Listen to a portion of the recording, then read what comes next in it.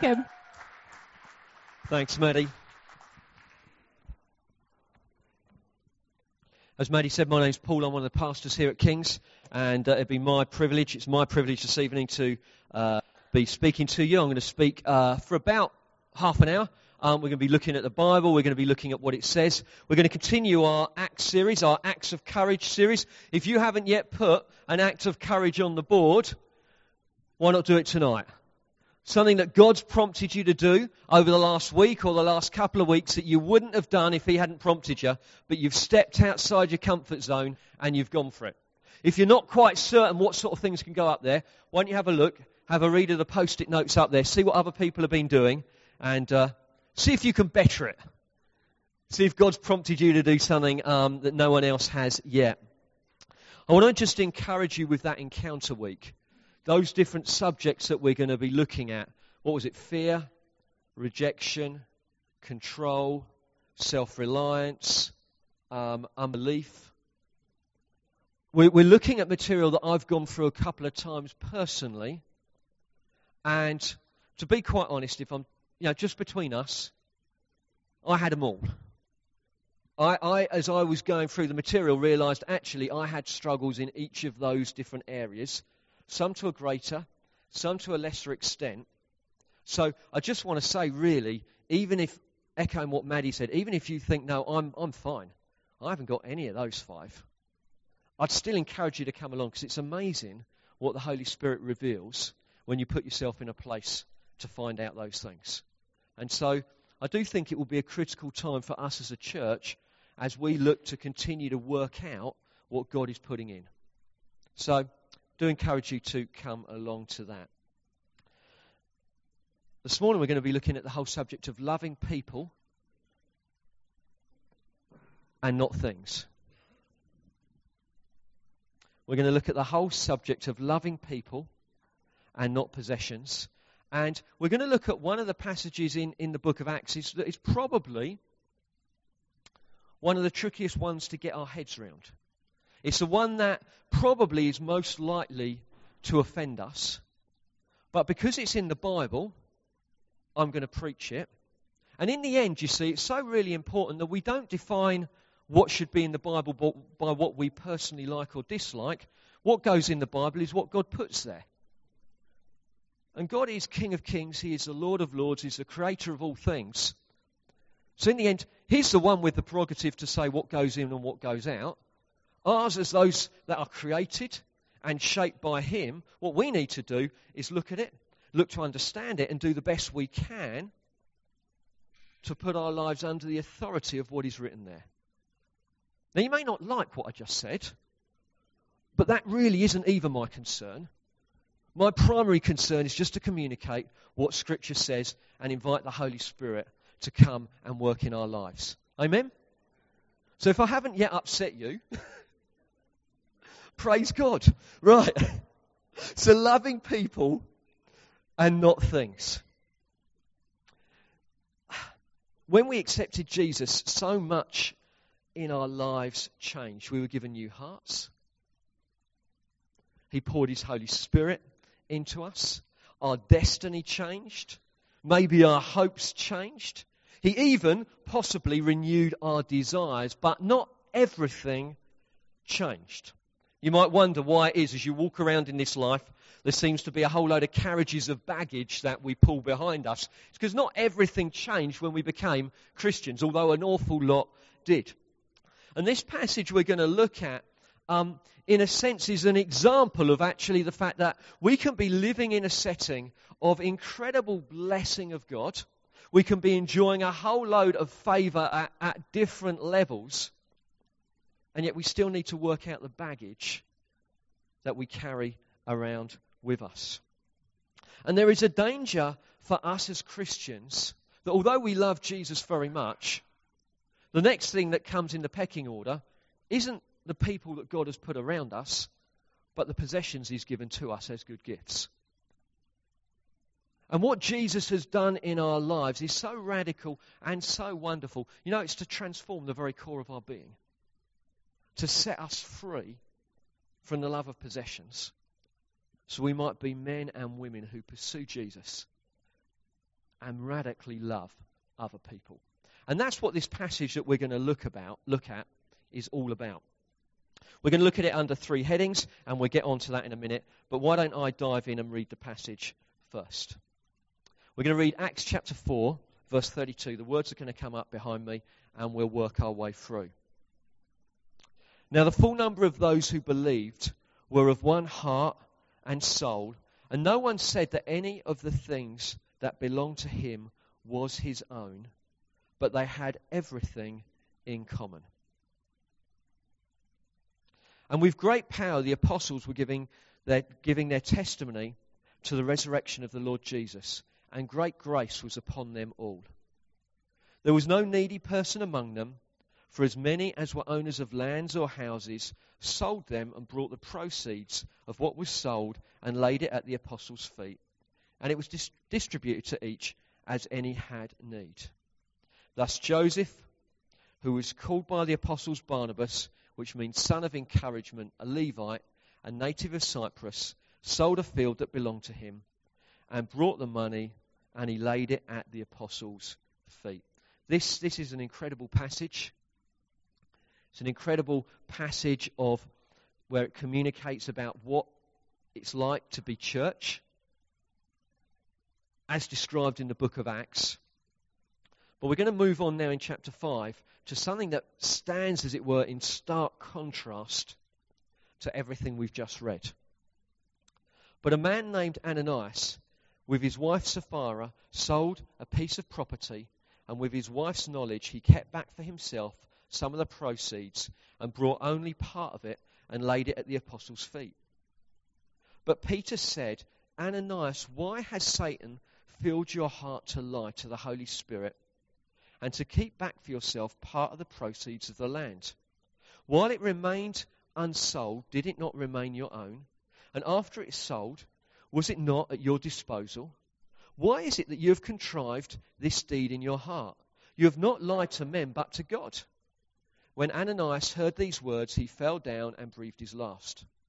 And great fear came upon all who heard it. The young men rose, wrapped him up, and carried him out and buried him.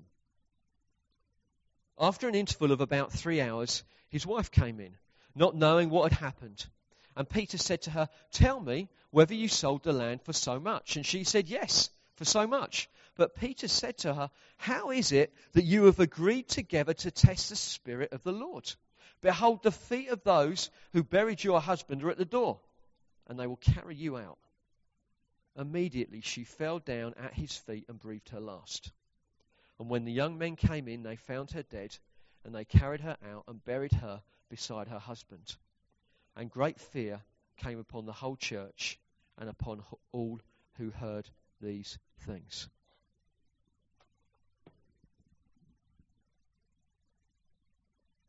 Lord, I just want to pray, please would you help me to courageously communicate your word this evening. I pray, Lord, I wouldn't back away from anything difficult that needs to be said, but I pray I wouldn't take your word further either than it should go. I ask, please give me skill and wisdom in this, and I ask just, Holy Spirit, that you'll be working in every single heart in this place. Lord, I ask you that every heart and mind will leave enough space for you to work. I pray there won't be any here that just switch off because of what the passage has said. We ask that in your precious name, Lord Jesus. Amen. We're going to take this whole section of Scripture in 3 sections. We're going to start with the first few verses. And the first few verses are the description of the early church, which is pretty incredible. I mean, it is a pretty incredible description of what church is like. Then there's a very brief couple of verse section on Barnabas, who was a illustration of what the church was doing at large. And then, in a sense, we finish up with a bit of a warning, and that's the warning of Ananias and Sapphira. And I just want to say at this point, God hasn't made a mistake putting in the New Testament. You know, when they were indexing the Bible, they didn't put it in the wrong place. It shouldn't have gone in the Old Testament, where lots of people die. It is supposed to be here. So we need to try and understand why and look to apply it to our lives. So the first point I've got is the church, a place where people love each other. This passage is very similar to Acts chapter 2, which John Grove spoke about a few weeks ago. And it's a description of church life that is powerful and is just as much an outworking of being filled with the Holy Spirit as signs, wonders, and miracles. So this incredibly generous church is as much an outworking of being filled with the Holy Spirit as when we pray for sick people or we look for demonstrations of power. Amen? We read that they were of one heart and soul.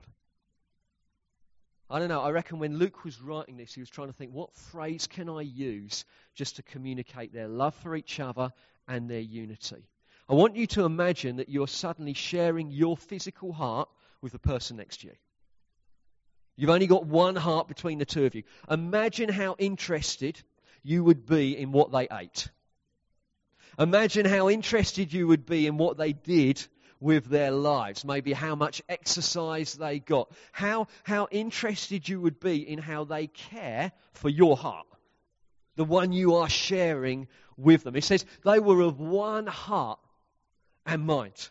I just thought, wow, do you know what I mean? You would suddenly be an awful lot more interested in the life of the person next to you, maybe, than you are.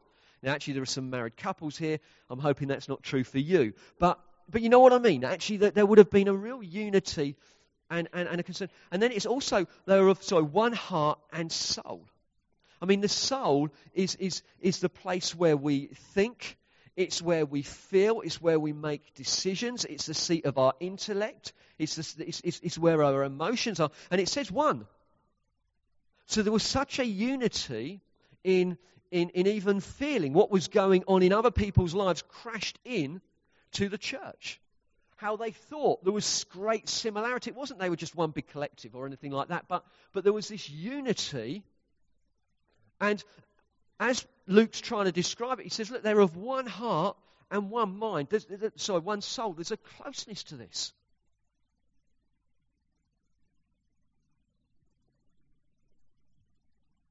They're reliant on each other. They are committed to one another.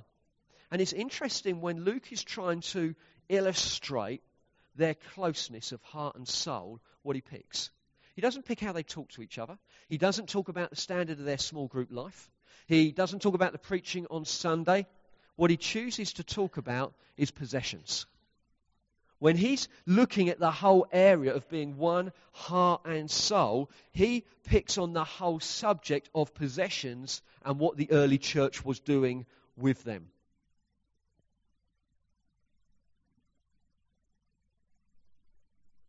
The church's heart towards possessions was completely counter-cultural. Rather than hoarding or saving for a rainy day or topping up their retirement pot, they shared and had everything in common.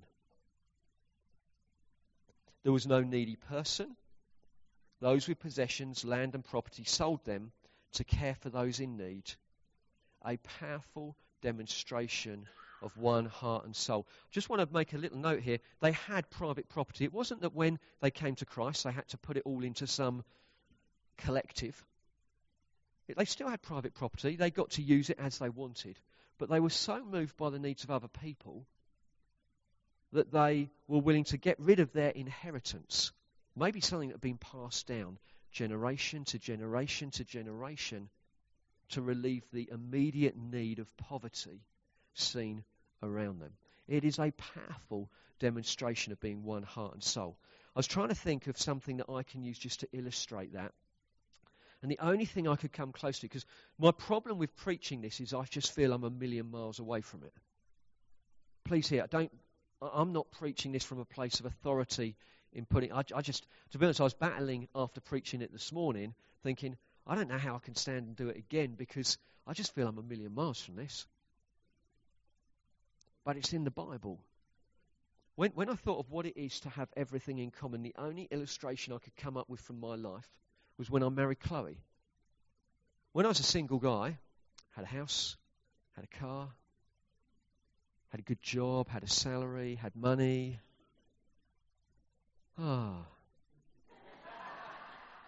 Anyway, no more reminiscing. When I married Chloe, suddenly we got everything in common. Now, my feelings, I felt it, I wanted to share, but actually, regardless of whether I wanted to or not, we got everything in common. It's just how it worked.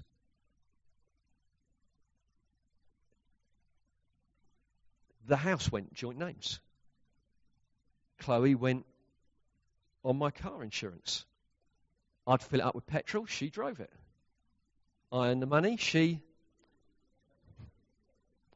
But we had everything in common. Suddenly, I wasn't just concerned about my needs and what I wanted. I cared about her. Suddenly, two became one. And I'm not saying that the church, it was like that across the board, but there's something of having everything in common, something of being of one heart and soul that is different to how everyone else in Jerusalem was living at that time. It was something incredibly attractive. It's a level of life that I'm struggling to find other illustrations for that I can say I've got. Now, I know some of you are much more qualified than me to speak on this. But can you see there was a real depth to life, and it's an outworking of loving each other. It was empowered by the Holy Spirit. The other illustration, just to linger here a moment, is when I whack my hand with a hammer, which I do frequently because I'm not very good at DIY, the rest of my body joins in the song of pain. My mouth shouts it out. My eyes have tears in. My mind is wondering, can I make it to call 999 before I pass out? My feet run, my other hand gathers it close. And I say it with a smirk, but that's how our bodies work, isn't it? A pain in one part of the body, you can change everything that's happening. You know, because you've hurt a part of your body, everything goes. Life stops if you're a bloke.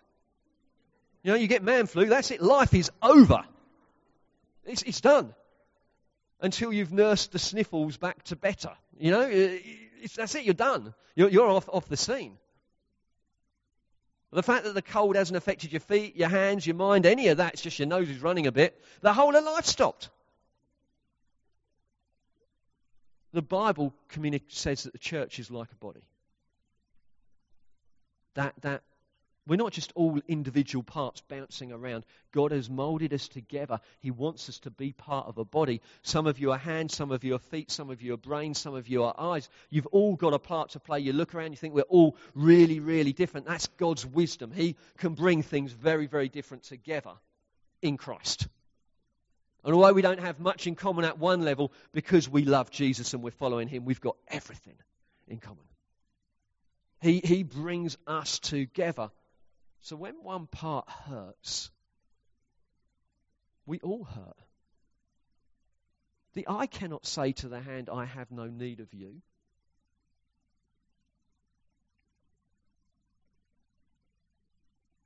If one member suffers, all suffer together. If one member is honoured, all rejoice together. I think, church, if I can say this, you are an incredible church. Okay, I'm a little biased, but the best church, I think, in the whole world. But we've got so far to go in this. Haven't we? It's there like a big provocation to us. I'm going to pray, then we're going to move on. Lord, I ask you, Lord, I think we want to grow in this, Lord. Lord, it says that they are of one heart and soul. And then Luke writes they had everything in common as an illustration of this point. Oh Lord, I pray would our unity grow deeper. I pray would our generosity grow stronger. I ask you, Lord God, that you would move us closer and closer together. Would we feel each other's pain more than we do?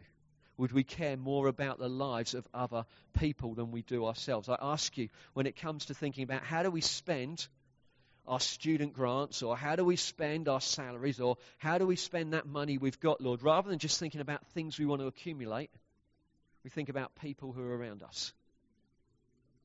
Lord, I ask you, would you move us to be more generous than we've ever been before?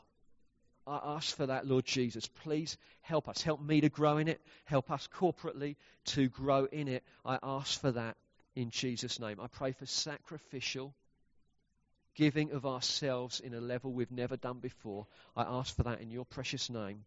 Amen. Second point, really quick. A great example of loving people. A great example of loving people. We just see it in Barnabas' life. So Luke describes the church as a whole. He then picks Barnabas out as an individual, and he says Barnabas, and he's going to appear loads in the book of Acts later on. He's going to be a mighty apostle, seeing churches planted. Where does it start? It starts with Barnabas being sacrificial in his giving. Just being generous. Giving out of what had given to him, he gave it away. He sold something of his inheritance. He was based in Cyprus. He sold something that had been handed down from generation to generation to generation because he recognized he had an inheritance that he could send on ahead of him to heaven. He gave up something that was physical to get something that would be eternal. He thought the investment was worth it. He sold a piece of property so the needs of the poor then and there would be satisfied. Don't despise the day of small beginnings. He was nicknamed Barnabas, son of encouragement. He was an encourager. He was so good at building other people up, the apostles recognized it and said, we're going to change your name. We're going to give you a nickname because you're so good at it. I just want to say to each of you, whatever situation you're in, wherever you find yourself, don't despise the day of small beginnings. Luke recorded Barnabas' start. He was generous and he was an encourager. God went on to use him in mighty ways. If we're faithful with what God gives us, God gives us more. Jesus teaches that in the parables. And I just want to encourage you. Don't be disheartened if you just feel, I'm just doing small things. Be faithful with what God has given you, and he will give you much more. We then move on to chapter 5.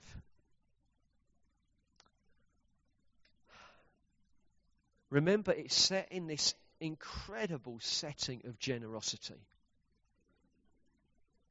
And we get at the beginning of chapter 5 like this red warning light flashing in front of us and like a siren going off. You've seen those war films?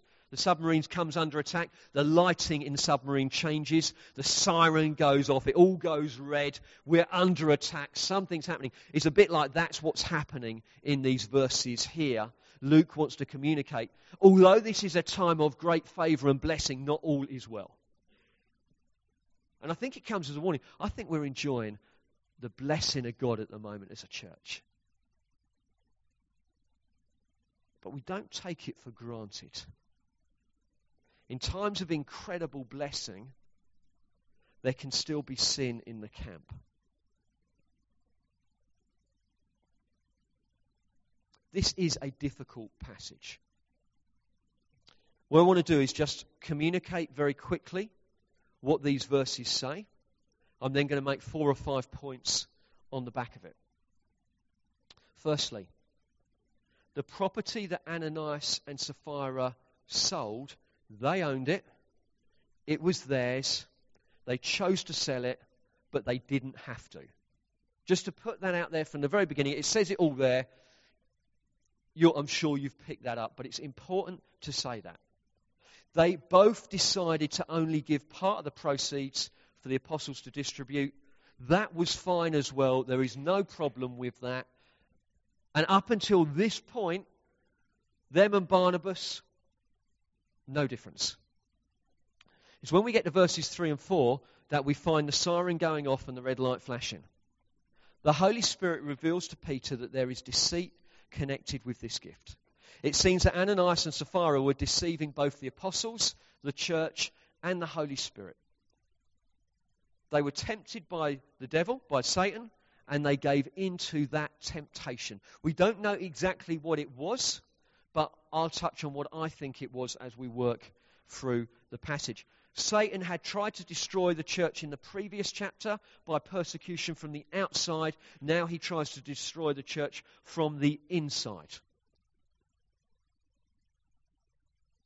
This was a season of incredible blessing for the church. It was therefore also a very dangerous time too.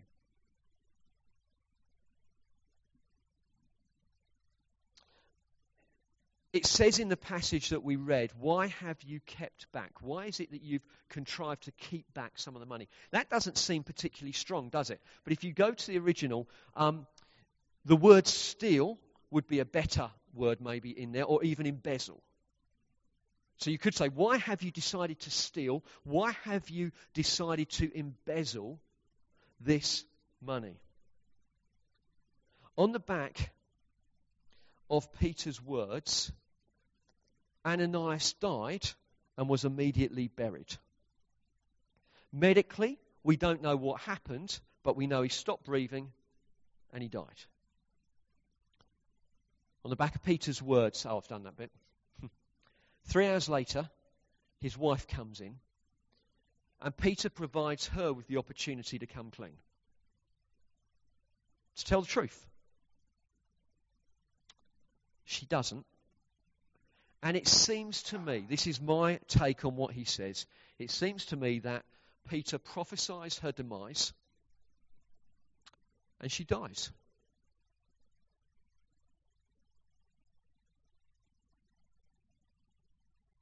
Let me make a few comments. I believe the issue here isn't about whether they gave money or even the fact that they kept some back. The issue here is deceit and hypocrisy.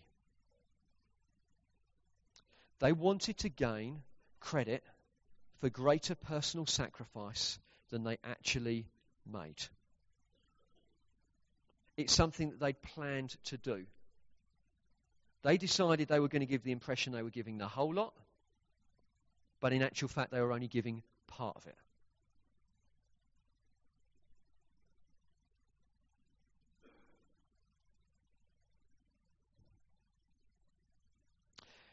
It seems to me that in this time of amazing favour and grace, God judges their sin. The reason they die is because they come under the judgment of God.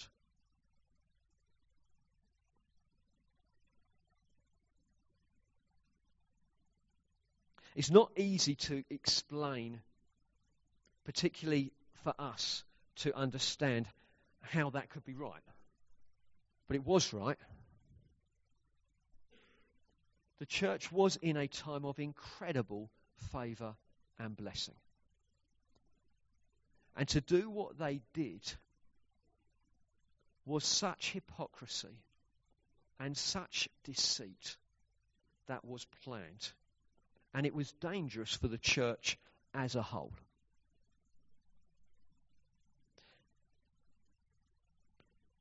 It's a bit like God planted this incredible garden. Absolutely amazing and beautiful.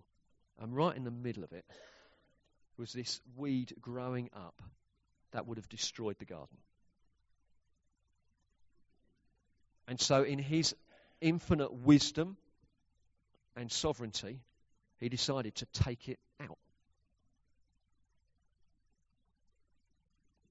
There are other instances in the New Testament where the church experienced the judgment of God.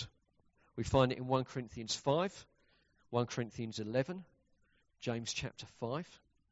In 1 Corinthians chapter 11, the church at Corinth was in a real state.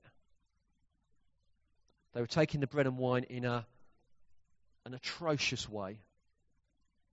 And it says that some people have become sick and some have even died because of how they were taking the bread and wine. And this was the judgment of God upon them.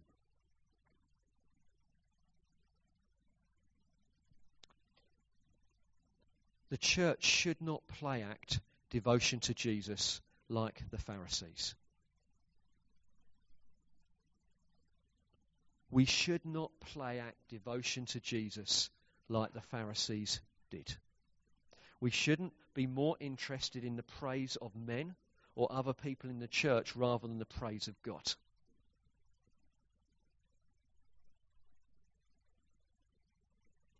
Faking faith in the presence of God is a fearful thing. You're either saying one of three things, and I'm going to finish quite briefly. You're either saying that God isn't here, therefore it doesn't matter how I live. Or you're saying that God is here and he doesn't hear what I say or see what I do. Or you're saying God isn't here. So you're saying God is here.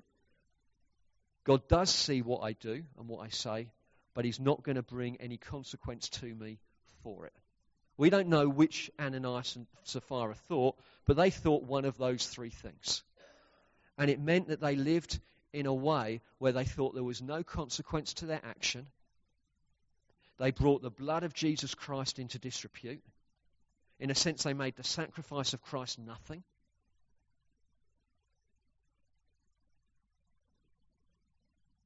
In our understanding of our loving, as God as our loving Father, and he is, and it's hard, as I'm bringing this together, I know these are difficult things to bring together, but it hasn't changed. He is our loving Father. These incredibly intimate worship songs we've just had the privilege and the joy of singing, they are true. But as we experience God in that way, we mustn't lower him to our view of what a father is like. A bit soft, a bit daft, a bit of a cuddly granddad won't really bring any consequence to my actions. As I come to my loving Father, he is the creator of the whole universe. As I come to my loving Father, he is holy and no sin exists within him. As I come to my loving Father, he's the one that orders world events, raises governments and brings them to nothing. As I come to my loving Father, I come to the one who sent his only Son to kill the sin that used to control my life, that I might live in freedom and liberty.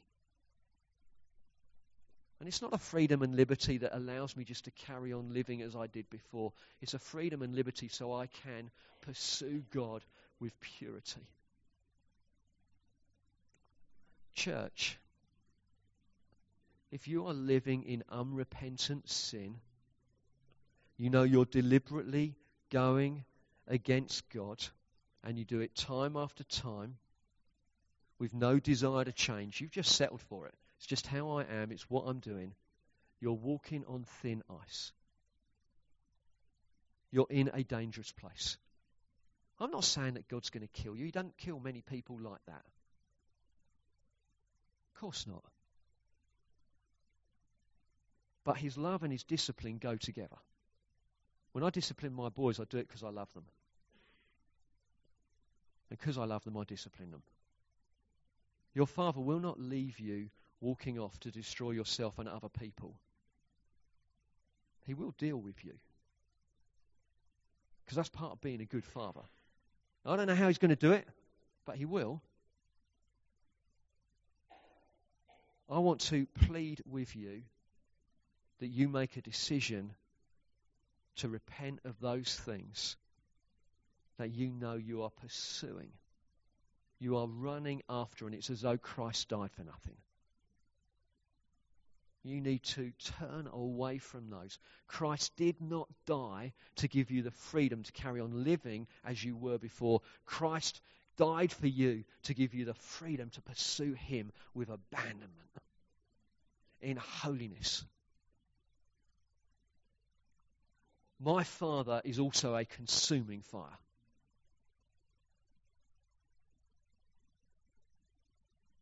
Don't fake it with God. Don't come along here smiling on the outside, raising your hands in worship when you know in your life it's just compromise two-way.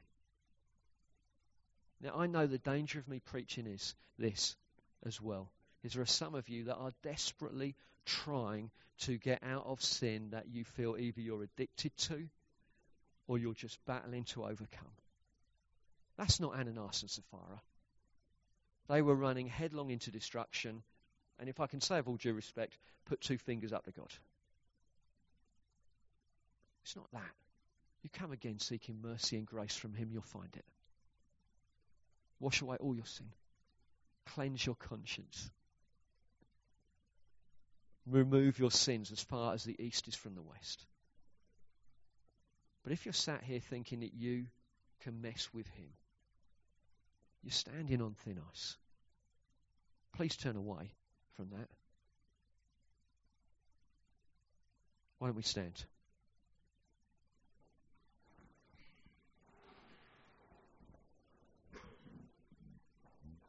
Lord Jesus, I want to thank you that you came to set us free from the sin of greed, hypocrisy, the love of possessions. You came to change us, to bring a radical transformation, that we would be lovers of people, that we would care as much about the person sat next to us as we do about ourselves, that we'd care about their interests, that we'd pursue them, that we'd pursue you. Lord, I just want to firstly just pray very briefly for those that just their consciences, they're just undone with condemnation and guilt and trying so hard to get out of bad habits.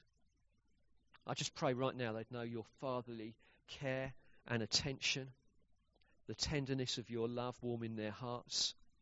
And I pray for fresh grace and power to be set free from whatever it is that binds them. I pray for those, my dear brothers and sisters, who really do think that they can just live anyway. And God's just soft or doesn't see. You don't see. I ask you for the conviction of the Holy Spirit to come upon them. And I pray they'd find a way straight back to you. I ask that in your precious name, Lord Jesus. Amen. If you want to talk to me or one of the other leaders about anything that's been said tonight, if you want to disagree with me, feel free to go and talk to Steve. We're going to close it up there. If you are of the relentless age group, of which I'm very upset I missed by